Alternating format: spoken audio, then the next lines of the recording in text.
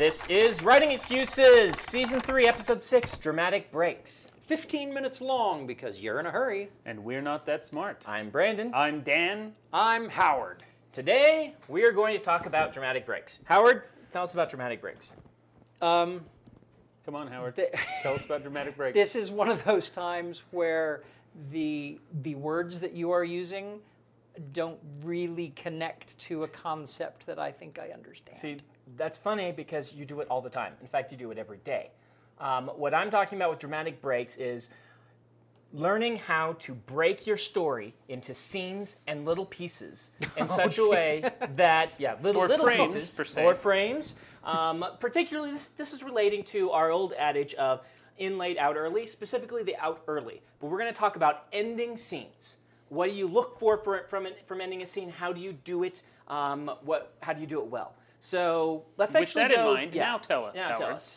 What's it? Well, I just told you what a dramatic break is. You told me what it is. Yeah. What are you looking for from the last panel of one of your comic strips? I'm looking for two things. I'm looking for a punchline, and I'm looking for a point at which either the story here stopped being interesting so I can transition someplace else, or the continuity is going to be completely seamless when I pick it up with the next strip. Okay. And that's, I try and frame it in 7-day sequences, but often I'll break, midweek because I realize this point right here is where it stopped being interesting for 20 minutes for these characters, and I need to, jump across the building, jump across the galaxy. You stop right before it stops getting interesting? Stops being interesting? Yeah. Okay. That's an easy way to put it, I suppose. Dan, what are you looking for from the end of a scene? Well, the easy answer to that question is something that will make the reader want to go on to the next scene. Okay. The easy response to that easy answer to make you struggle is, how do you do that? How do you do that? Yes. Well, in my genre, horror and thriller, that is often with a cliffhanger or some other kind of tense lack of resolution. Okay, I'm going to put you on the spot then and ask you a couple things. Number one, how do you keep it from getting old? When I read thrillers that I think are poorly written, it gets old very quickly for me. I keep thinking, oh yeah, another cliffhanger, bam, bam, bam. I get tired of it. How do you keep it fresh? What I did in the serial killer series is I would try to pick 2 or 3 emotions that I wanted the reader to have. One of them being anxiety. One of them actually that I used was, oh, that's sad. Things like that, and then vary them. So at the end of this chapter, oh no, I'm very anxious, I want to get to the next thing. And the other one is, oh no, that's a horrible way. Or, fear is another good one. I'm very scared. And so picking those different things and just aiming for the different, there's not a lot of difference between fear and anxiety, but it is there, and it's enough of a difference that it doesn't get old. It doesn't fall into a rut. Okay. When people do this poorly, I think new writers do it poorly. I think sometimes they overdo it. I think that they feel like they want to have a cliffhanger so badly that they always end on the exact same emotional state or exact same level of tension. Not letting their book go through natural progressions, which if you're always at a 10, the 10 becomes a 5. Right? Yeah. It becomes the average. You become very desensitized. And I actually think tension. you do a very good job of this. And I guess it's because you vary the emotions. And the other new writer mistake, and I see it from old writers as well, is to substitute and then something happened for cliffhanger. Okay. Where you're moving along and all of a sudden at the end of the chapter, something happened. So you're actually giving them a bit of the next scene. Yeah, a bit of the next scene. And then the next chapter begins and everybody's reacting to what happened. And it's not a dramatic pause or a dramatic break. That works sometimes. It works sometimes. It works sometimes. Right. But I would save it for late Act 2, early Act 3. The big problem with that is that the dramatic arc of your chapters will not work. Exactly. Okay. No chapter has a good arc when you do that. And that makes it unsatisfying. In fact, one of the things my response to my own question would be, and I write in a different genre. Readers keep this, or listeners keep this in mind, but I am looking for the last page of a scene to be satisfying, usually. Rather than, I don't cliffhanger as much as Dan does. Works very well in his genre, but for me, I have big chapters. I'm writing epic fantasy. I'm wanting to leave you with a sense of satisfaction that you are learning to know these characters and learning to understand the world and the situation so that you have a sense of enjoyment. Occasionally I will cliffhanger. Occasionally, So Dan's philosophy is leave them wanting more, and your philosophy is it is now okay to go get a sandwich. Well, I'm hoping they're not going to go get too many sandwiches. Right. But yeah, I do want to give the sense of, wow, I am really enjoying this. And actually, that's the sense I got. Someone who does this very well, what this more epic sense is J.K. Rowling. When I was reading the Harry Potter books, very rarely would a chapter in her books have a big arc, and usually between chapters you've got a big time jump.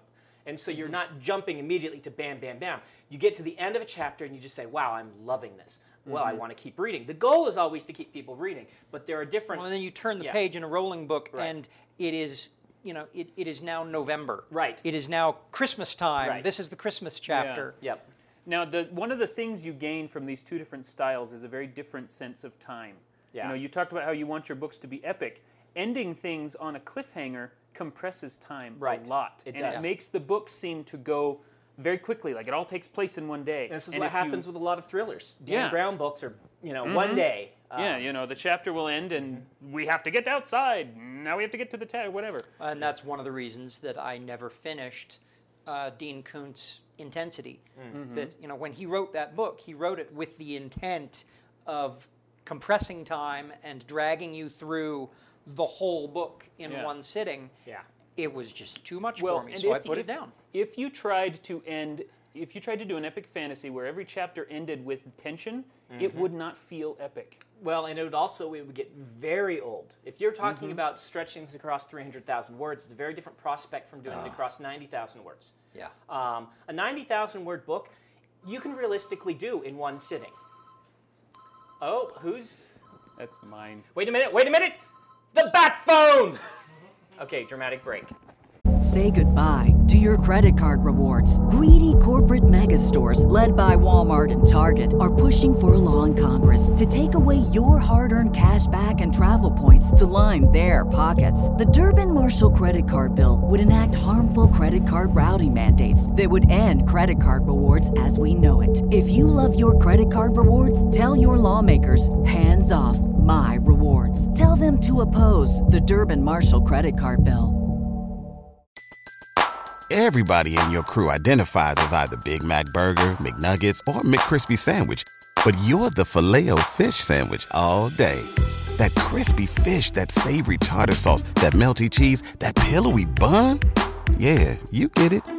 Every time. And if you love the Filet-O-Fish, right now you can catch two of the classics you love for just $6. Limited time only. Price and participation may vary. Cannot be combined with any other offer. Single item at regular price. Ba-da-ba-ba-ba. XDM, Extreme Dungeon Mastery, presents Just One XDM Minute. Episode 3.141, A Cry for Help. Hello, my name is Melvin Spilkless from San Diego, California. Can I say that? I'm a 98-pound weak dungeon master. Players kick sand in my face and give themselves experience points for doing it. I bring my girlfriend to our game and the other players kill her character just to humiliate me. I am desperate. Oh, where can I turn for help? Now you too can put life back into your dead role-playing games with the new book, XDM, Extreme Dungeon Mastery, exclusively available at ExtremeDungeonMastery.com. That's XDM, Extreme Dungeon Mastery. Because God doesn't play dice with the universe, we do. Meanwhile, in the Sanderson household. Very nice, Howard. Very dramatic. Very dramatic. That's actually where we left off. Oh, yeah. So there's straight continuity. Okay. But we're in the future now, Yeah. relative to where we were. Where are our flying cars? One Mine's thing. parked outside. One thing I've got. I noticed that there's a sense of a problem with the new writers when they're working on their books and they're looking at breaks. One of the things, they've been raised on TV. Television and movies do their breaks in a very different manner than books do. And it's similar to the thriller method. but even more exaggerated in a lot of ways. And I see authors trying to do this and trying to do something that works very well on television that doesn't work well in books. Well, it works well on television in part because we've been programmed to accept it. My father-in-law was watching television, I guess it was just last night, and a commercial came on, and he said, yeah, during the commercials I flip around and look and see what else is on. Jerry, what else is on is commercials, because everybody breaks after, 12.5 minutes or whatever the time is. And that's because of the format they're working within. They're supported by advertising. Now, Howard, you're working in a different format from either of us. Indeed. How are you deciding when to time your breaks, other than just let's not have talked about the boring stuff? How do you lead up to a scene change after a couple of strips?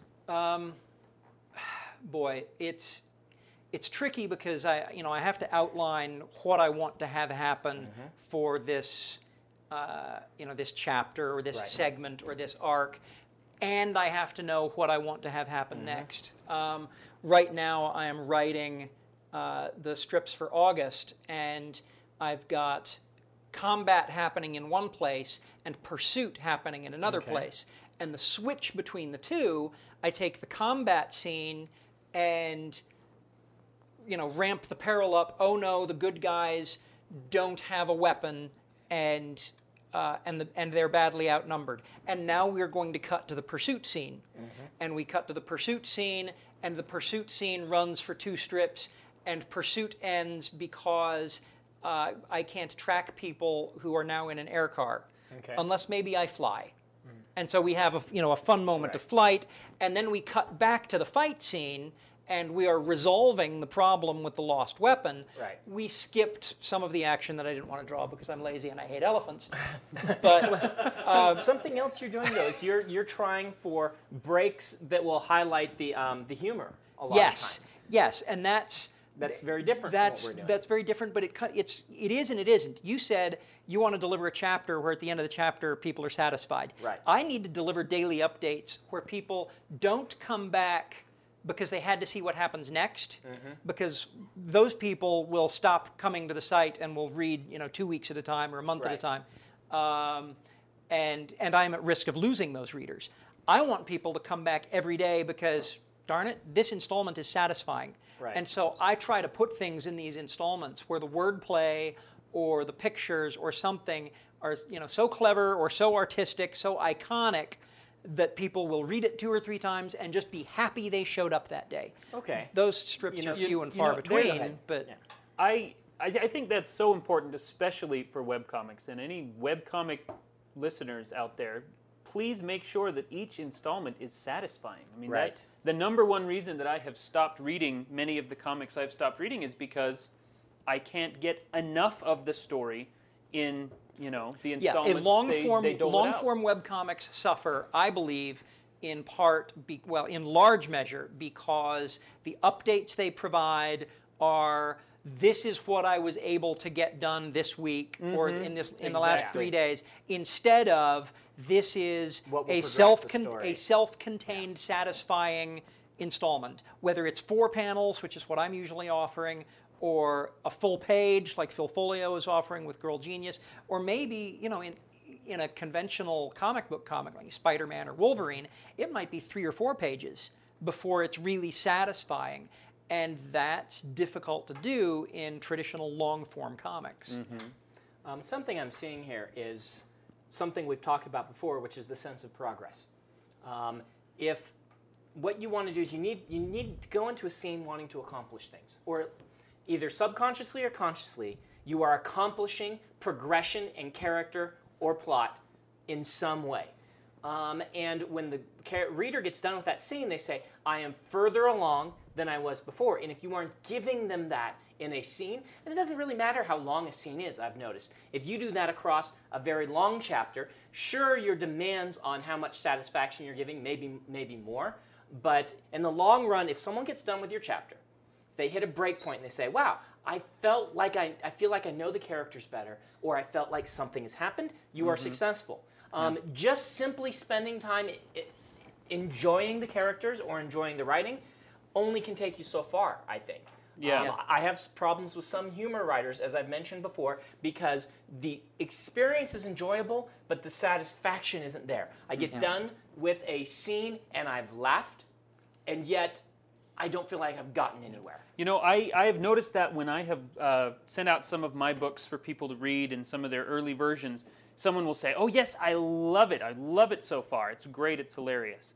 And I say, "Oh, are you done?" "Oh, no, I haven't picked it up in about a week." Yeah. And I think, well, that's a sign that they're not getting that sense of Something's not progress. working. It's Right. enjoyable while they're there, but there's nothing pulling them back Right. for the next chapter.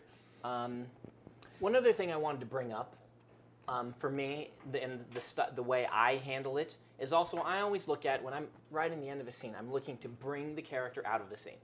I want to give this sort of subconscious cue to the reader that the scene is done.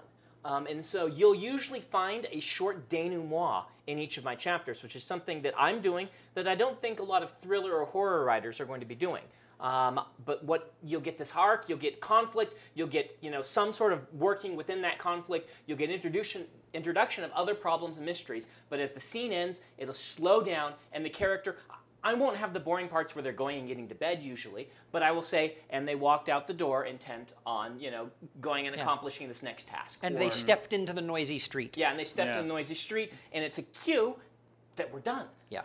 One of my favorite authors is Bernard Cornwell. He writes historical adventure fiction.